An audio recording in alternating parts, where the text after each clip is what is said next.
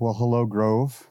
We continue to pray for you as we all adjust to this new normal in our lives. And let me tell you, the new normal has made it incredibly quiet around the church. Typically, there's a lot of action going on, but really today it's like a ghost town at the church. No, the staff is all at home, except for Brenda and Gretchen and I. We have an apartment here at the church, so we live here. So we're in this big building rattling around. So just us. Then you take the fact that the preschool is not here. 175 3 to 5 year olds running up and down the halls. That tends to make a little bit of craziness. So no staff, no preschool, very few people coming through the doors. Of course, there's Amazon. They're coming through. FedEx, the post office, a few church members here and there. But mostly it's just quiet, and it's just a weird feeling to be rattling around in this building. I'm sure it's the same thing for you at your home. Very little interaction physically with people. It's just a weird season. But as weird as it might be, it can also be an incredibly positive season as you use this time to recalibrate your life, to focus on God, to seek His will, to align yourself more fully with who He is and what He says and what He wants. This weird season, if you will allow it to be, could really be a life-altering season as you determine to walk more closely and more fully with Him. And as your pastor, I want to encourage you to do exactly that. Now, today we're coming to the close of our series from the book of James. James was probably the first book or first letter that was penned of the 27 books of the New Testament. It was written to the first Jewish Christians who were scattered as a result of the great persecution that rose up at the hands of Saul. We read about that in the book of Acts, chapter 8, verses 1 through 4. The letter is chocked full of practical advice on how to live the Christian life. And I hope it's been enlightening for you. I hope it's been life-changing for you. I hope you've taken the opportunity to allow the Word of God to infiltrate your life and to move you to new places. And as we begin today in this 10th and last message, I want to remind you of an incredibly important truth. And that deals with your reading or studying from the Word of God. And when we are reading or studying, we must always make sure that we are correctly handling the Bible. 40 years ago, as I entered into Bible college, this verse out of 2 Timothy was pounded into my head. Paul writes to Timothy right before he died. He said, "Do your best to present yourself to God as one approved, a workman who does not need to be ashamed, one who correctly handles the word of truth." Now, handling the word of God begins with interpreting it correctly. Interpreting God's word is a subject I've been encouraging you on an increasing level for some times. And honestly, I'm going to continue to push you down this road. Why? Because we live in a day and an age where the interpretation of God's word has literally come undone. We've moved from the authority of God's word to a self-centered approach to theology. We've moved from saying this is God's word and I need to listen to what it says to a belief that I am the authority, what I think and what I feel matters. And as a result, there's all kinds of shoddy theology out there. This is why every Bible college student, every seminary student takes courses in hermeneutics. And what is hermeneutics? Well, hermeneutics is the science of interpretation, principles of how to correctly or properly exegete or understand what God has communicated to us in His Word. If you want to properly study a book, there are rules of interpretation that you need to follow. That's hermeneutics. And two of the top rules of interpretation are these. Number one, You always need to interpret from the vantage point of the author's intended meaning. The goal of interpreting the Bible is to understand what God said. You are not here to try to understand what you think God said or what something means to you. When you are properly interpreting a book, you are understanding that book from the vantage point of the one who wrote it and who is trying to communicate. Interpretation should never begin with the reader. It should always begin with the author. What did the author intend to say? The Bible is God's message, not mine. And the purpose of interpretation is to get His message, to fully understand it. And that leads to the second principle I want to remind you of, and that's that you always need to interpret in context. The letters of the New Testament were intended to be read in one sitting, taking in the whole.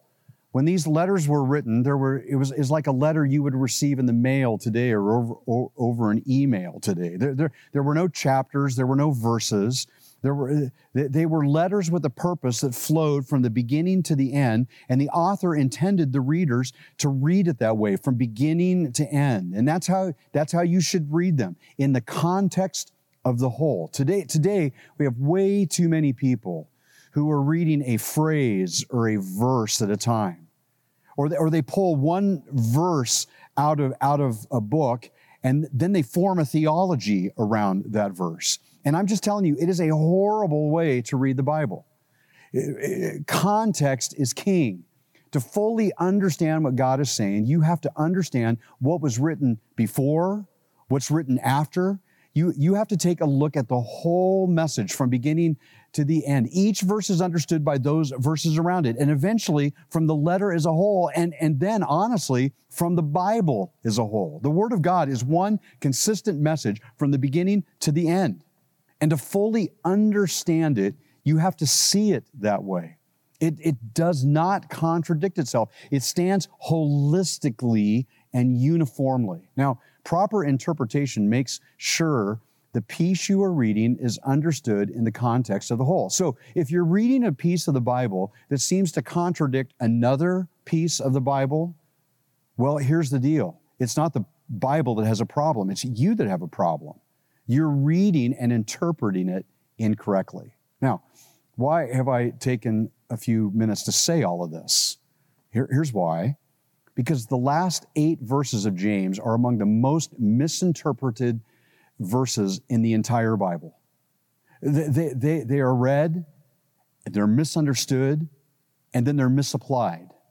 And faulty theology has been the result of that wrong reading. So, what is the subject of this misapplied theology in James chapter 5, verses 13 through 20? Simply, prayer.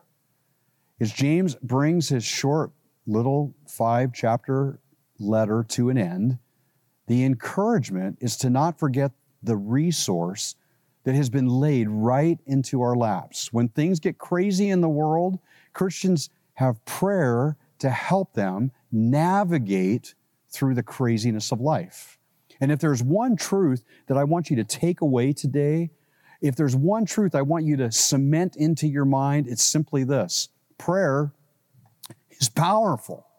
James chapter 5, verse 16 says, the prayer of a righteous man is powerful and it's effective. Now, it's interesting that the word power really does not appear in the original Greek text. In fact, if you were to literally translate the words, it would look like this: the prayer of a righteous person is very effective in its work. And I want you to write this down. Take a moment in your notes and scribble those words, that sentence, and do it right next to James 5:16 to remind yourself that this is the literal translation of the Greek. And the equation that James is putting in front of us that pops out of this is really simple. And I want you to write this down too. To have this powerful experience in your life, you begin with prayer. God has called us to be involved in a consistent prayer life with Him. And to prayer, you add righteousness. Righteousness simply speaks of a person who does what God wants, that they are closely in tune with God's word, what God commands, what God says, how God leads, and they follow him very, very, very closely. Yeah, have you ever noticed that there are some people whose prayers just seem to be answered? It's like they have a direct pipeline to God. And the key is that their prayers are righteous prayers. They are centered, fully aligned with God's will. And that's the last part of this equation. All of this equals effective prayers. Effective prayers are centered, they're focused in righteousness. They're centered and they're focused in God's will. So the equation looks like this: prayer plus righteousness equals effective prayers. You want to have an effective prayer life? You want to have the kind of prayer life that prayers are just being answered, bang, bang, bang, bang, bang. This is the equation. Begin with prayer. Center your prayers in the Lord's will, in his purpose, and watch prayers be answered powerfully. Instead of getting discouraged about a prayer life that doesn't seem to work, take the principles here at the end of James' letter and put them to work in your personal life, in your personal prayer life, and watch what happens. Now, with that said, I want to jump in and share with you a few pertinent thoughts that James lays out about prayer, thoughts that have been really misinterpreted and misunderstood. And I want to encourage you with three truths, and I want to encourage you to write them down. And it begins with this thought: prayer is intended for all seasons of your life. James 5:13 says, if any one of you is in trouble, he should pray. Is anyone happy? Let him sing songs of praise. Now, I want you to notice the two words here. The first one is trouble. If you are in trouble. And the word here is kakopatheo. Kakopatheo. The word speaks of being afflicted, undergoing hardship, suffering trouble. This trouble in your life are the moments when the rug is literally just pulled out from underneath you. It's just ripped out. And when it happens, you're left exposed, hurt, damaged. And James says, when you are in this afflicted, suffering, troubled place, you should pray. And then James adds this word, happy. If you're happy, if you're troubled, if you're happy. Now this word happy speaks of being cheerful. It speaks of being in a good spirit, joyful, merry. And really, the word is the complete antithesis of the word trouble. This would be opposite ends of the spectrum. Trouble, happy. From the valley to the mountaintop. When you're in this situation, it's like everything is right with the world and everything is just humming along. It's just purring. It's just perfect. And the encouragement is when you are on this mountaintop in life, that you should pray. The words really serve as bookends of the place where God wants prayer to occur in your life. From trouble to happy, from one extreme to the other. James is saying that we should pray at these points. And the connotation here in this passage in James 5 is that prayer should occupy these two places and really every place in between. Now, interestingly, when good things are happening in our lives, we oftentimes find ourselves just kind of skipping along and hardly thinking about God. Tell me, when does your prayer life become more intense? And I think you're like me, it probably becomes more intense when I'm in painful circumstances. And prayer in times of pain is a great response. The Bible is riddled with examples here. God wants you crying out to Him when you're in trouble, when you're in pain. But it's not just pain. Prayer is an ongoing conversation with God. Not just the painful seasons, but the happy seasons in every place in between. That's why Paul writes in 1 Thessalonians 5:17, pray continually. Paul says in Romans chapter 12, verse 12, be joyful in hope, patient in affliction, and make sure that you are always faithful in prayer. God is interested in all of your circumstance, all the circumstance of your life. And in every situation, in every season we find ourselves, we should be praying. James was addressing people who were suffering unbelievable persecution. And to those people, James ended his letter with the encouragement to pray. Pray for your circumstance, but not just your present painful circumstance, your every circumstance. And then James moves on to what is that troubled place. And that's the second thought here. When you are spiritually vulnerable, you need to make sure that you are broadening your prayer life. And then James moves on to the second point. And the second point is really where the problem begins to happen in our interpretation. James says, when you are spiritually vulnerable, you need to be sure to broaden your prayer life. In chapter 5, verse 14, he says, is there any of you who are sick? Well, he should call in the elders of the church to pray over him and anoint him with oil in the name of the Lord, and the prayer offered in faith will make the sick person well. The Lord will raise him up. If he has sinned, he will be forgiven. So, here's the million-dollar question. Does this passage teach about physical healing? Is God teaching here that he wants every Christian to be healthy? No sickness. And the answer is no. But there are people who want you to believe that that's true. They point at the words in verse 15, and they make a declaration. I'm saying that this is so. God wants me healthy. I will not have this disease. I will not have this. I will not have this pain. I am sick. Now I'm healed. God promised me that I would be well. God heal me. End of story. The problem is, we all know all kinds of people who have been sick and they haven't been made well. In fact, we know people that have been sick and have been sick for a long time and then have died. The top of my personal list of people in this condition are my mom and my dad. They both died from medical issues. My mom died from a botched up surgery. My dad died from AML, acute myeloid leukemia. It's a terminal form of leukemia. He was diagnosed 13 months later. He was gone. So what was the reason that my parents died? Because the people that were praying, including my mom or my dad, didn't have enough faith? Were the people literally from around the world who were praying for my mom and dad really not true believers, really not faithful in their prayer? No, not at all. I believe that God could have healed in a second both of my parents, but for whatever reason, he chose not to. So did God break his promise to my parents? Was God promising that all people would be well, and for my parents, well, not so. No. See, it raises an important question. Does God promise us health and wealth? Now, if you're a follower of God, the question is, can you expect that you will never be sick and that you will always have $1 zillion in your bank account? And the answer to that is no, hardly. We know from experience that isn't true. Here's the deal. There are no 125-year-old Christians walking around us. There are no 300-year-old Christians walking around us. The point is, we are all going to die.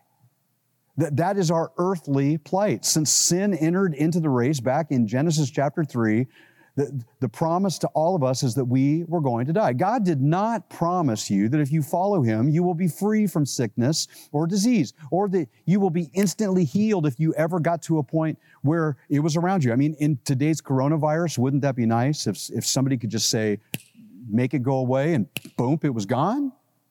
The truth is, in fact, the promise of the Bible is that as followers of Jesus, we're going to have trouble.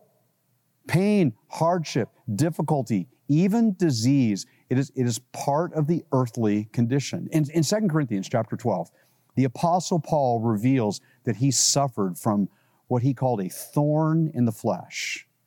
Now, what this malady was has been debated by theologians, and really nobody has an answer because we don't have that direct pipeline to Paul. But some people wondered if maybe he had malaria. Some people, at the end of one of his writings, he says, see what large letters I write with my own hands. They think that he had some kind of eyesight problem.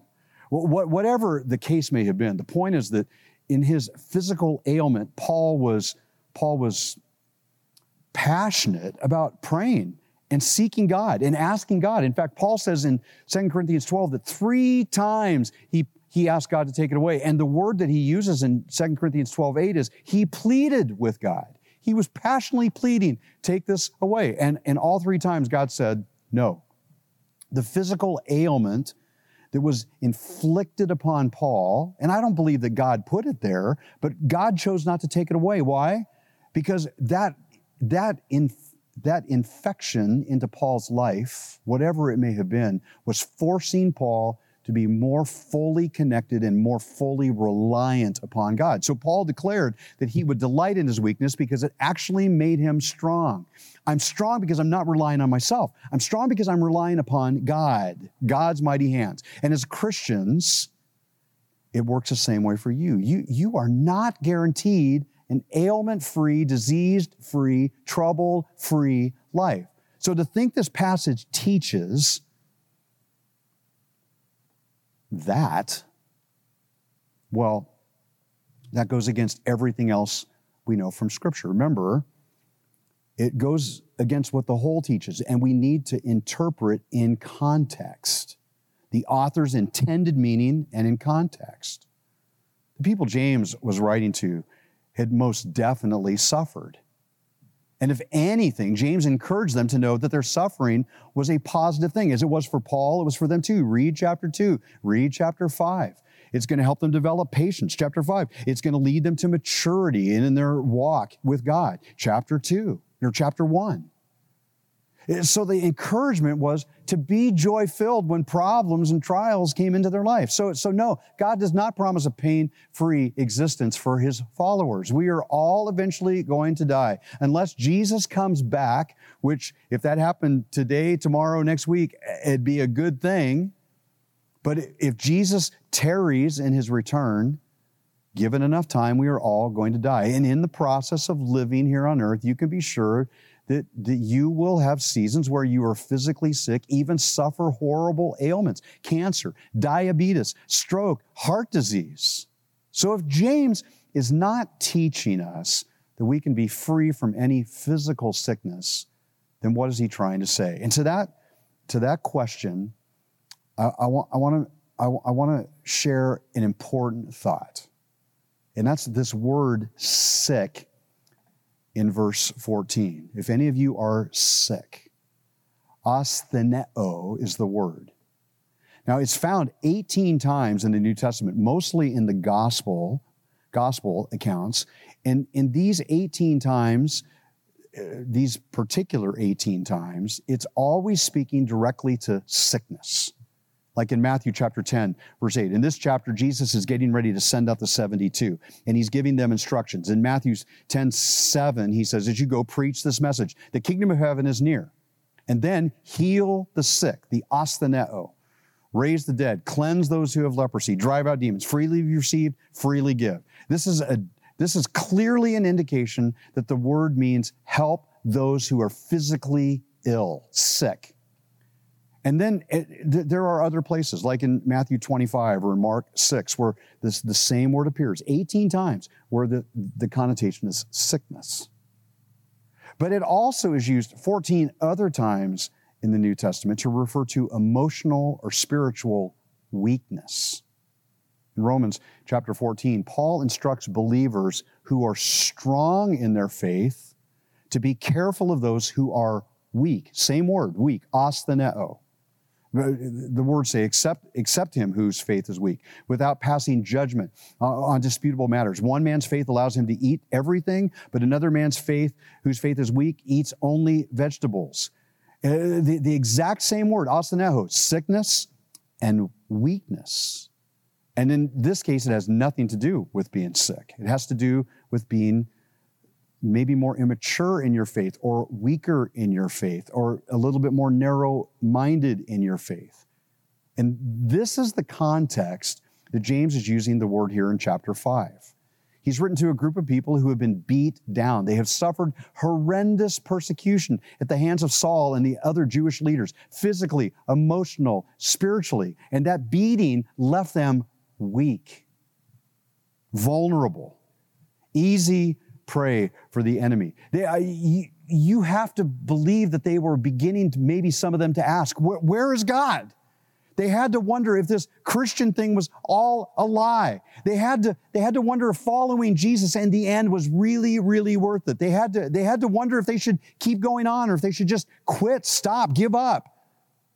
I'm sure there were some of them that were starting to already make that decision, dropping their Christian faith, walking back to their old lives and doing what they were doing before they came to Christ. I'm sure there have maybe been times in your personal life where you've been in that position.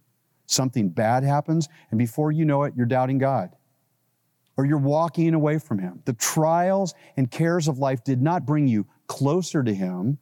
They actually pulled you away from Him. I can see it happening to people in the circumstance that we are in right now with the coronavirus. I follow God. I've been faithful. I've read His Word. I've studied. I've grown in my faith. I've served in the ministry of the church. I've written checks. I've tithed my income. And now I've lost my job. My health benefits are in jeopardy. My retirement account is moving literally into the toilet. It's taken a huge hit. Where is God? What's the use of following Him? So what do you do when you're hurting and are potentially losing your faith? Well, James says you should pray in all circumstances, troubled, happy, and every place in between. When you find yourself in jeopardy or weak, you should pray. But James goes further here. When you're on a weakened platform in your life and you're ready to walk away, before you do, you should take some definitive steps. James instructs us first to call the elders of the church. James 5:14, are any of you sick? And read the word weak. If you're weak, then call the elders of the church. When you are in a spiritually weakened state, call the spiritually mature to pray over you. I mean, it only makes sense. When you're in a position of vulnerability, you need people who are sure, who are not vulnerable, who are strong in their walk with God. Men and women who are strong in their faith, who are confident in their faith. There's something comforting about those who are spiritually mature and can see things in a very godly perspective. And I'm just telling you, I need those people in my life. When I want to give up, when I want to quit, and you may think pastors never have this problem. Not true. When I am at a point where I feel like giving up and quitting, I need people around me who are strong. I need those people to bring encouragement and help to me when I'm weak. So when you're weak and you're starting to give in, call the elders of the church. Call the spiritually mature. Let them bring you the help and support you need. And then James adds this thought. Let the spiritually mature cover you with prayer and anointing. Is any of you sick? Again, read weak. Is any of you weak? He should call the elders of the church to pray over him and anoint him with oil in the name of the Lord. Now, in Romans chapter 8, Paul is describing this same type of praying as part of the ministry of the Holy Spirit. In Romans 8:26, Paul says, in the same way, the Spirit helps us in our weakness. Ostheneo. We do not know what we ought to pray, but the Spirit Himself intercedes for us with groans that words cannot express.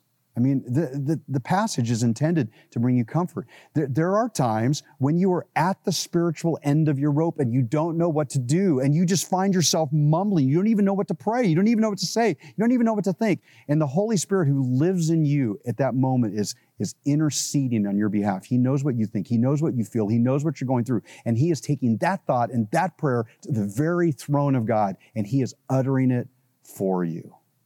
When you're weak, when you're vulnerable, you need the spiritually mature to do the same thing for you. The ministry of the elders of the church is not to lord over you. It's not to demand your attention and service of them. No, the elders are here to serve you, to lift you up. It's a wise thing for a weak, defeated, beaten down, troubled Christian to seek the strength and support of their church leaders. And I'm telling you, if you're struggling, the leaders here at our church would love to come to your aid. So seek them out. Let them pray over you. If you don't know how to get in touch with them, go to our website. There's a place where you can email the elders and cry out to them. They'd be happy to come to your rescue. And know this, their ministry goes further than prayer. They would honestly like to anoint you with oil. Now, in the days of the biblical narrative, when the people of God were walking the earth, in the days when the Bible was written, medical science was in its infancy. Oftentimes, people who were hurting physically would be anointed with oil. It was like a salve. It was a lotion, an ointment. And the purpose was to bring about some healing and some restoration. When it comes to the weak and spiritually vulnerable, this anointing with oil is a spiritual reminder that God is with us and will give us the strength to see us through. And so, in fact, if you are with the elders and they're going to pray over you, lots of times what they'll do is take oil on their fingers and they'll on your forehead put that oil in the form of a cross. Again, the picture is there as a reminder of the Spirit's presence and covering in your life. Remember, David talked about this in the 23rd Psalm. In verse 5, he says, "You prepare a table before me in the presence of mine enemies. You anoint my head with oil. My cup overflows." The oil speaks of this spiritual restoration and a covering by the Holy Spirit to see us through. And it serves as a great encouragement for those of us who are weak in our faith, that God is with us. He will never leave us. He will never forsake us. We are covered through His Spirit. So to those who are weak, James brings an encouragement. Call for the elders of the church. Allow them to pray over you. Allow them to anoint you. Be encouraged by the strong arms of those faithful followers and deep, seasoned followers of God, lifting you up and helping you along. And then James makes a third statement here. When you're weak, if you need to, confess your sins. The words in verse 16 are confess your sins to each other and pray for each other so that you may be healed. I mean, it's just a simple truth. Oftentimes, we feel far from God because of our own personal rebellion. Have you ever been there? Do you know what I mean? When you're in a state of habitually breaking the commandments of God, it can put you in a position of feeling weak, feeling far from God. And the resolve, confess it, repent. I mean, the word repent literally means turn around. If you're on a wrong road, get on the right road. Make a U-turn and get back on the path of following God. I love Acts chapter 3, verse 19. Peter says, repent, turn to God so that your sins may be wiped out and a time of refreshing may come from the Lord. There's nothing more powerful than making a declaration that you're leaving disobedience behind and turning to God. And when you do, God is quick to wrap His arms around you and restoration follows. And that's exactly what James is proclaiming right here at the end of chapter 5. The prayer offered in faith, chapter 5, verse 15, the prayer offered in faith will make the sick, read weak, will make the weak person well. The Lord will raise him up. If he has sinned, he will be given. Do you see the restoration? And when that happens, it will unleash a spirit in you of joy, a spirit of you're being restored, you're being restored into right relationship with God. Now, as James is winding down his words to those first scattered Jewish Christians, he reminds them that they needed to be steeped in prayer. Let prayer be the bookends of your life in trouble times and happy times and everything in between, continually praying. And when you are feeling weak and spiritually defeated, call for the elders of the church.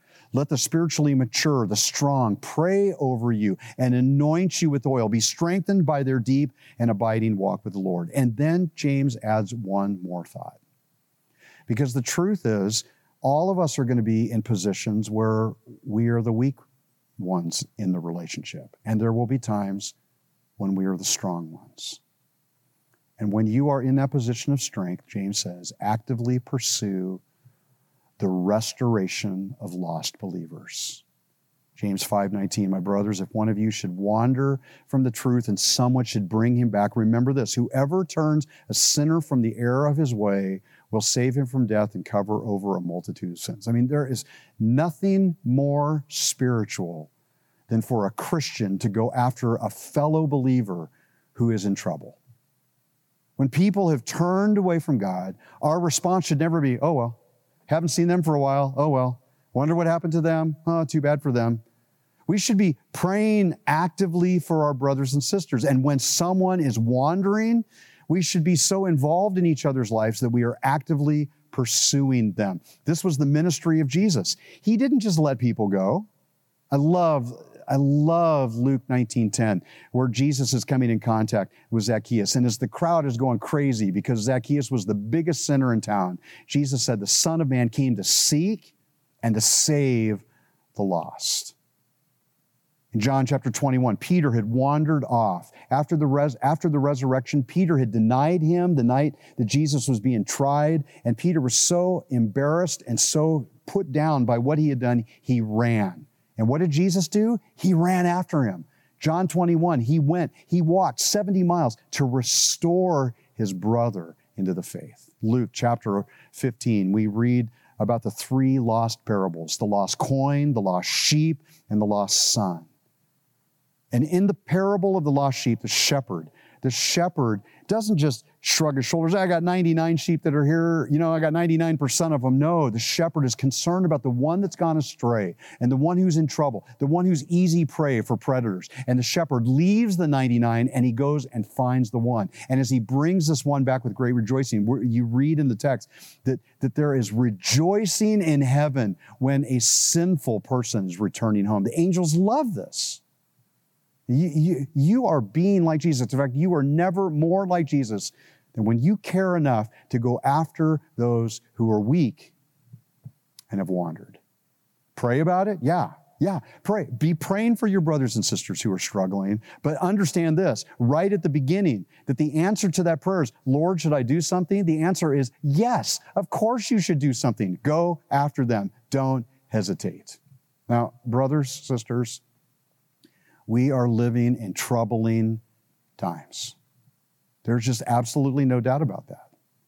Things are unlike anything I have ever experienced in my life. And it was in this exact kind of environment, this exact kind of troubling day, that James wrote his letter to those first persecuted and scattered Jewish Christians. The words and advice through James are practical, and the conclusion is really simple. Pray. And when God's people determine to undergird and overlay their lives in prayer, when we are seeking God, seeking His truth, seeking His will, seeking His heart, when we are seeking to align ourselves with who He is, powerful things happen. Prayer plus righteousness equals powerful results. Those prayers are not without effect. Listen, friends, as I think about this day, I know that it's not a day for shrinking back. It's not a day for wondering if God is present, because here's the truth. He is present. Jesus is on the throne. In fact, you ought to be repeating that phrase to yourself. Jesus is on the throne. Jesus is on the throne. If you have a moment in your day where you're questioning, then tell yourself He is still on the throne. And He can use these very troubling circumstances, these trying times, to do great, amazing, and powerful work. The lost finding the Savior. The wayward finding their way home. The Christian follower to be strengthened in his walk. So my encouragement, take the step. Turn to Him. And to help us do that, let's pray.